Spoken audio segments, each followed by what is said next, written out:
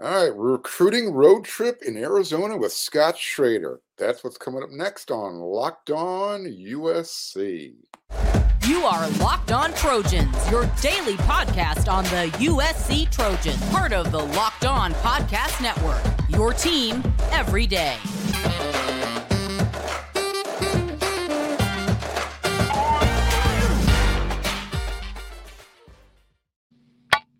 Hello, everyone. I am your host, Mark Holkin, and thanks for making Locked On USC your first listen every day. Whether you're watching on YouTube or wherever you download your podcast, we are FREE free. And I want to thank you so much for coming along for the ride. Without you, I'm wasting my time. For all those of you who are watching on YouTube, if you haven't already, do me a favor, hit that subscribe. It means a lot. And for those of you who have, thank you. And as always, you can follow me on my Twitter at Mark Culkin, MarcKin. Okay, so we had Scott Schrader on from WeAreSC.com before, and we had a couple of technical difficulties. We got him back. They're cleaned up. And we spent the evening at the Pinnacle versus Highland High School game in Arizona Thursday night. The game itself wasn't that great. However, there was quite a few prospects there that USC was interested in. Scott, thanks for coming back to the show. Hey. How you doing, man?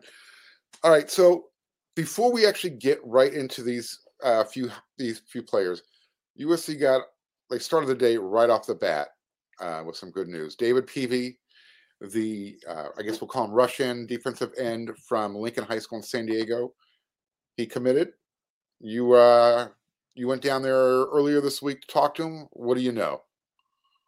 Yeah, well, we went down there on Tuesday to see him. We heard that USC had a good shot of getting his commitment today. So, went down there to talk to him, shoot some video, get some photos, just kind of get a feel of, why USC could potentially be a choice. We had put a prediction in for USC at 70% confidence. So we kind of went down there kind of feeling like we weren't wasting our time.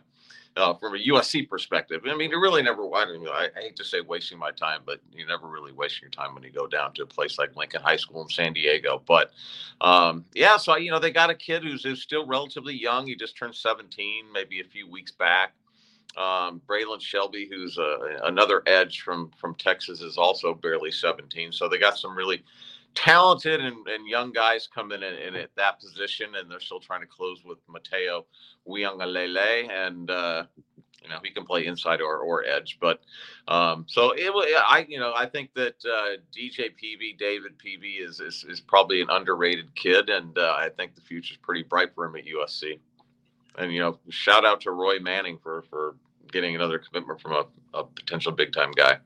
Yeah, that was, when I watched his commitment video this afternoon, one of the things that DJ David spoke about was the relationship that he was able to build with Lincoln and Alex, as well as Alex Grinch and Roy Manning, and how they were able just to come in when they came in and just from day one get that relationship started and build on it from there. And he spoke about how many times he came up to USC for visits, and that really just sold him, and how Oregon just didn't feel like home to him.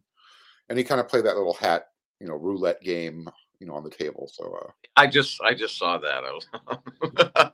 I'm sure he probably had some people that, thought it was blocked for USC. Probably wondering what the heck was going on for a split second there. Yeah, that was kind of fun. So it's always nice to see the players enjoy their recruiting process. And like you said, he's still a young guy. Yep. When he arrives at USC next year, he'll still be 17 years old. So kind of like Jalen Smith was when he got to USC. I think Jalen's still 19. Yeah, he doesn't turn. His next birthday isn't until December, if I remember correctly. 18 still, I meant to say. Yeah, so he's still a really young guy. Yep. And the other big benefit about getting David Peavy is USC is now back into we'll call it the Lincoln High School pipeline. It's been a while since they pulled somebody out of there. I think Eric McKinney, I don't know where he gets his stats, but he pulled this out of somewhere. Marcus Cobb back in, I think, 1990 or 88 through 90 was the last time. Yes. USC had a player come out of Lincoln Prior High to School. that, Marcus Allen, I believe. Yeah. So, yeah, no, the Lincoln High School is definitely, Lincoln High School is one of those high schools that is annually one of the most talented in San Diego. It's a public school right in the heart of San Diego. It's in an area that is definitely not on the upper end of the the income scale and as far as San Diego areas to live in, and these kids are tough, and they're well coached, and it's I think they're all a little bit more grown up maybe than some of the other guys that are in high school, because they have to be. But I think that it's a school that USC could have had a couple more guys recently out of Jaleel Florence and Jaleel Tucker. I think Coach Dante found some other guys at cornerback that he preferred over those guys, but those are talented guys out of Oregon. And then Roderick Robinson, who's committed to the University of Georgia, he had flipped his commitment from UCLA, a very, very, very talented 4-star running back. He told me he was ready to commit to USC the same day that Quentin Joyner did. So another guy that USC could have had, but they saw other guys that they preferred. Well, for the way you described the program, I think you mentioned in your article that their head coach, Jason Carter, since he's been there, he's sent like 40 guys to play college football. And he's got 15 on this team alone. 15 guys on this team alone that are going to go on and play college football at different levels. So we're talking like the range of where these guys are going to end up going is Ivy League to Georgia and USC, right. Places like that. It's really, really a cool place to go down. It's inspiring to see these young guys really working their butts off to further their future. That's great, because it almost sounds like they have that underdog mentality. Yeah. And they use it to their benefit. And just as a reminder, that this episode is brought to you by UnderdogFantasy.com. Underdog Fantasy is a really easy pick'em game that you can play. What you do, just head on over to UnderdogFantasy.com, and for instance, you can pick from any team. You don't have to just choose your team, USC. You can go to the Syracuse-Clemson game and say that you want to take Sean Tucker lower than 93 yards and a half. So, for instance, I anticipate Travis Dye running for 200 yards in this game against Arizona this weekend. You can go over there, pick between 2 and 5 guys, pick guys who you think will go over or under certain yardage total, point totals for a game. It's that simple, and you can win. And you can win easy money. So again, it's easy to play. It's available in over 30 states. Just you pick between 2 and 5 players across any team, not just yours, and then decide if they're going to finish higher or lower. It's that simple. Again, one of the easiest fantasy games to play out there, and you can win cold hard cash in a single game. Sign up with the promo code LOCKEDON, that's one word, and Underdog will double your first deposit up to $100. Deposit $100, get $100 free. Go to UnderdogFantasy.com or find the Underdog Fantasy app in the App Store or the Google Play Store. That's Underdog Fantasy. Promo code Locked On. Get in on the college football pick'em action today. All right. So, Scott, you and I, we went and checked out Pinnacle versus Highland Thursday night out there in Phoenix. The game itself was great for Highland High School, home of Caleb Lemieux, offensive tackle prospect that USC is really interested in.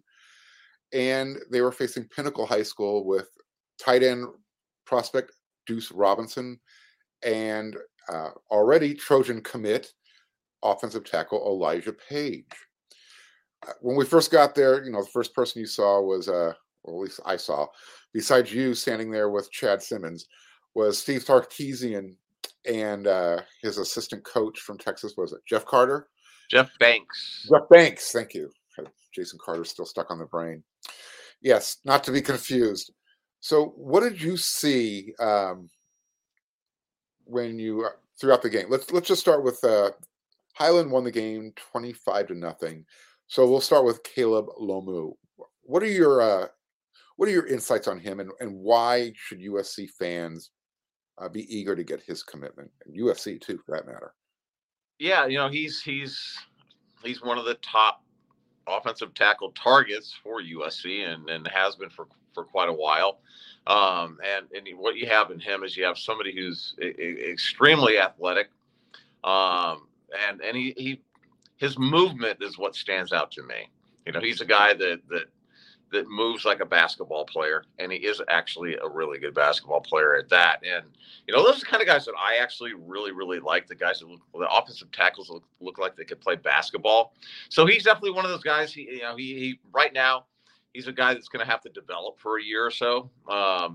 Potentially a couple years, but nowadays these guys get big so fast that a year is probably enough for him. But the way that he moves, side to side and gets around, and he's also one of those guys that kind of like Jonah Monheim, and you brought up him, is a guy that, for an offensive lineman, these guys can run pretty damn fast. Yeah. So their get downfield is kind of impressive. And, I think that's one of the things that stood out about Jonah Monheim, and it has this football season too. And I think you'd agree with that. Yeah, when we were after the game, I was saying, I could totally see this guy playing inside when he gets to the next level. What really caught my eye with him was, and it wasn't just like every other series, it would happen during the same series. He would start off at left tackle, and then either on a second or third down, why don't you just move over to right tackle and go play? Yeah. I don't know how often that happens in games. I don't see that too frequently. That's number one, that shows your versatility for sure. But to be able to do that, because the footwork is so different, the hand placement is so different, you can see why he's so highly regarded and highly recruited. Why USC wants. It was one of the plays. He moved from left tackle to right tackle, and that was when Highland scored their first touchdown, and I think he provided the key block on that as well. So, there's like you said, moving from left tackle to right tackle is definitely not easy in high school. These guys get really, really comfortable with what they're doing on one side, and sometimes, whether you're right-footed or left-footed or whatever it might be, whatever you're dominant on, that's kind of like where guys feel comfortable. So, seeing a guy do that in high school is very, very unusual. Yeah, it was. I was like, "Whoa, Scott, are you watching this?" Not cross-trained like USC cross-trains their guys. Yeah, like I said, if he happens to choose USC or wherever the young man decides to go to college, that's a special trait that they're going to be able to probably get him into a rotation much sooner than most freshmen or young players would be, because he's that advanced. Yeah, and he's got the kind of size. I know Josh Henson's looking for specific guys physically. He prefers a guy's certain height. The arm length is all obviously a big deal. I think that is in most programs. So I think that Caleb and Elijah both kind of fit the bill for exactly what Josh Henson's looking for size-wise. And move on to Elijah Page, and here's another guy who's definitely considerably bigger than Caleb is right now, and I think another guy that moves extremely well. And, we don't know. Another guy, you don't know where he's going to play. He's going to play left tackle. He's going to play right tackle. Chad Sims and I were talking about Elijah, and Chad was like, if he played at the University of Georgia, he'd probably play guard. So it kind of depends on what conference you're playing in and what, type of opponents that you're going to be playing as well, on where these guys are going to fit in. Well, I'll tell you what, he definitely passes the eyeball test. I mean, he looks like your prototypical left tackle. Just tall, long, broad shoulders, all arms and legs. And great footwork. My gosh, it was amazing. Impressive, really, because he is big. He's the kind of guy that I recall Vianney and I were standing on the sideline pregame for the 2018 Cotton Bowl, and Vianney was hurt. So we're down on the Ohio State end, and we're sitting there looking out at their offensive line, and Vianney turns to me and he goes, "Scotty, we don't have anybody that looks like that." And Elijah kind of brings you back to those kind of guys. They had Austin Jackson, and they've had some guys that kind of were there, but I think USC starting to get all of their guys are starting to get. I think physically they're going to start their linemen anywhere are going to start looking like Big Ten guys. Yeah, no, you could see it. One of the guys, I'll tell you who Elijah Page reminds me of as a young guy, and he's still young as a Trojan right now. Yeah. Mason Murphy. They, Mm. they have a very similar body style, just big, huge dudes that are just going to be monster tackles. Yep. So the other guy that I think everybody was there to see, I mentioned Coach Sark and his buddy Jeff Banks. They left at halftime. I don't know if they had to get back to pull Assassin's Monkey or whatever, but Deuce Robinson, he was the marquee guy. I think everybody was there to see tonight, and Yeah. rough game for Deuce, and not all on his account. He was open a lot, and for whatever reason, they just didn't throw him the ball, and Pinnacle turned the ball over quite a bit. And he was among those that turned it over. Yeah, but everybody turns the ball over. This is one of those nights, though, for Pinnacle. They turned the ball over 5 times, and it was just this bizarre-looking turnovers too. It was like, what is there? You wondered if there was oil on the ball, or like, the ball was coming so easily that it's like, what is up with the ball? And we kind of laughed at each other, saying this looks like USC 2021. It was just the most bizarre thing. Their first 5 possessions, it went punt, 4 turnovers. Yeah, it was crazy. But yes, but Deuce was the guy everybody was there to see. Here's an extremely athletic guy, and he's you asked me, where does USC see him, more like Drake London or more like a tight end, and definitely he's going to be an inside receiver type guy, and be more of a Drake London type guy than he will be like an Eric Cromenhoek or a Josh Follow and that type of guys. But, yes, he was, good Lord, he was open all night, and they kept throwing to everybody else. And half the time those guys were covered too. So we're kind of puzzling why Deuce Robinson didn't have a little bit bigger night. But, hats off to Highland. That's a well-coached football team. No, absolutely. And the thing that really stands out about Deuce is you mentioned he's an inside guy, but you want him the ball in his hand so you can line him up anywhere. Yeah. What I thought was really intriguing is they would line him up as the punt returner, but not on kick returner. Yeah. So it was just a little bizarro thing, but big athlete. You watch him play and he reminds you of Drake London immediately. He's got a couple more official visits too. Ooh. He's going to be taking one to, I believe, Texas, and I'm trying to think if he's taking one to Georgia. I think those might be his final 2 official visits, but I might be wrong on that. But Elijah Page tells me he thinks he's going to be back at USC, and Deuce will be back at USC, and Elijah Page is recruiting his teammate.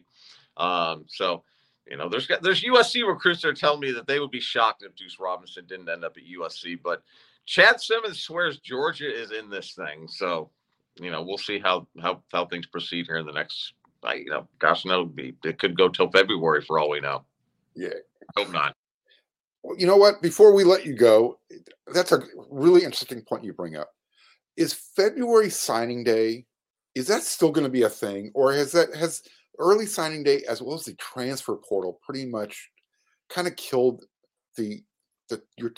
what everybody used to look forward to, kind of Christmas in February, a day off for college football. Yeah.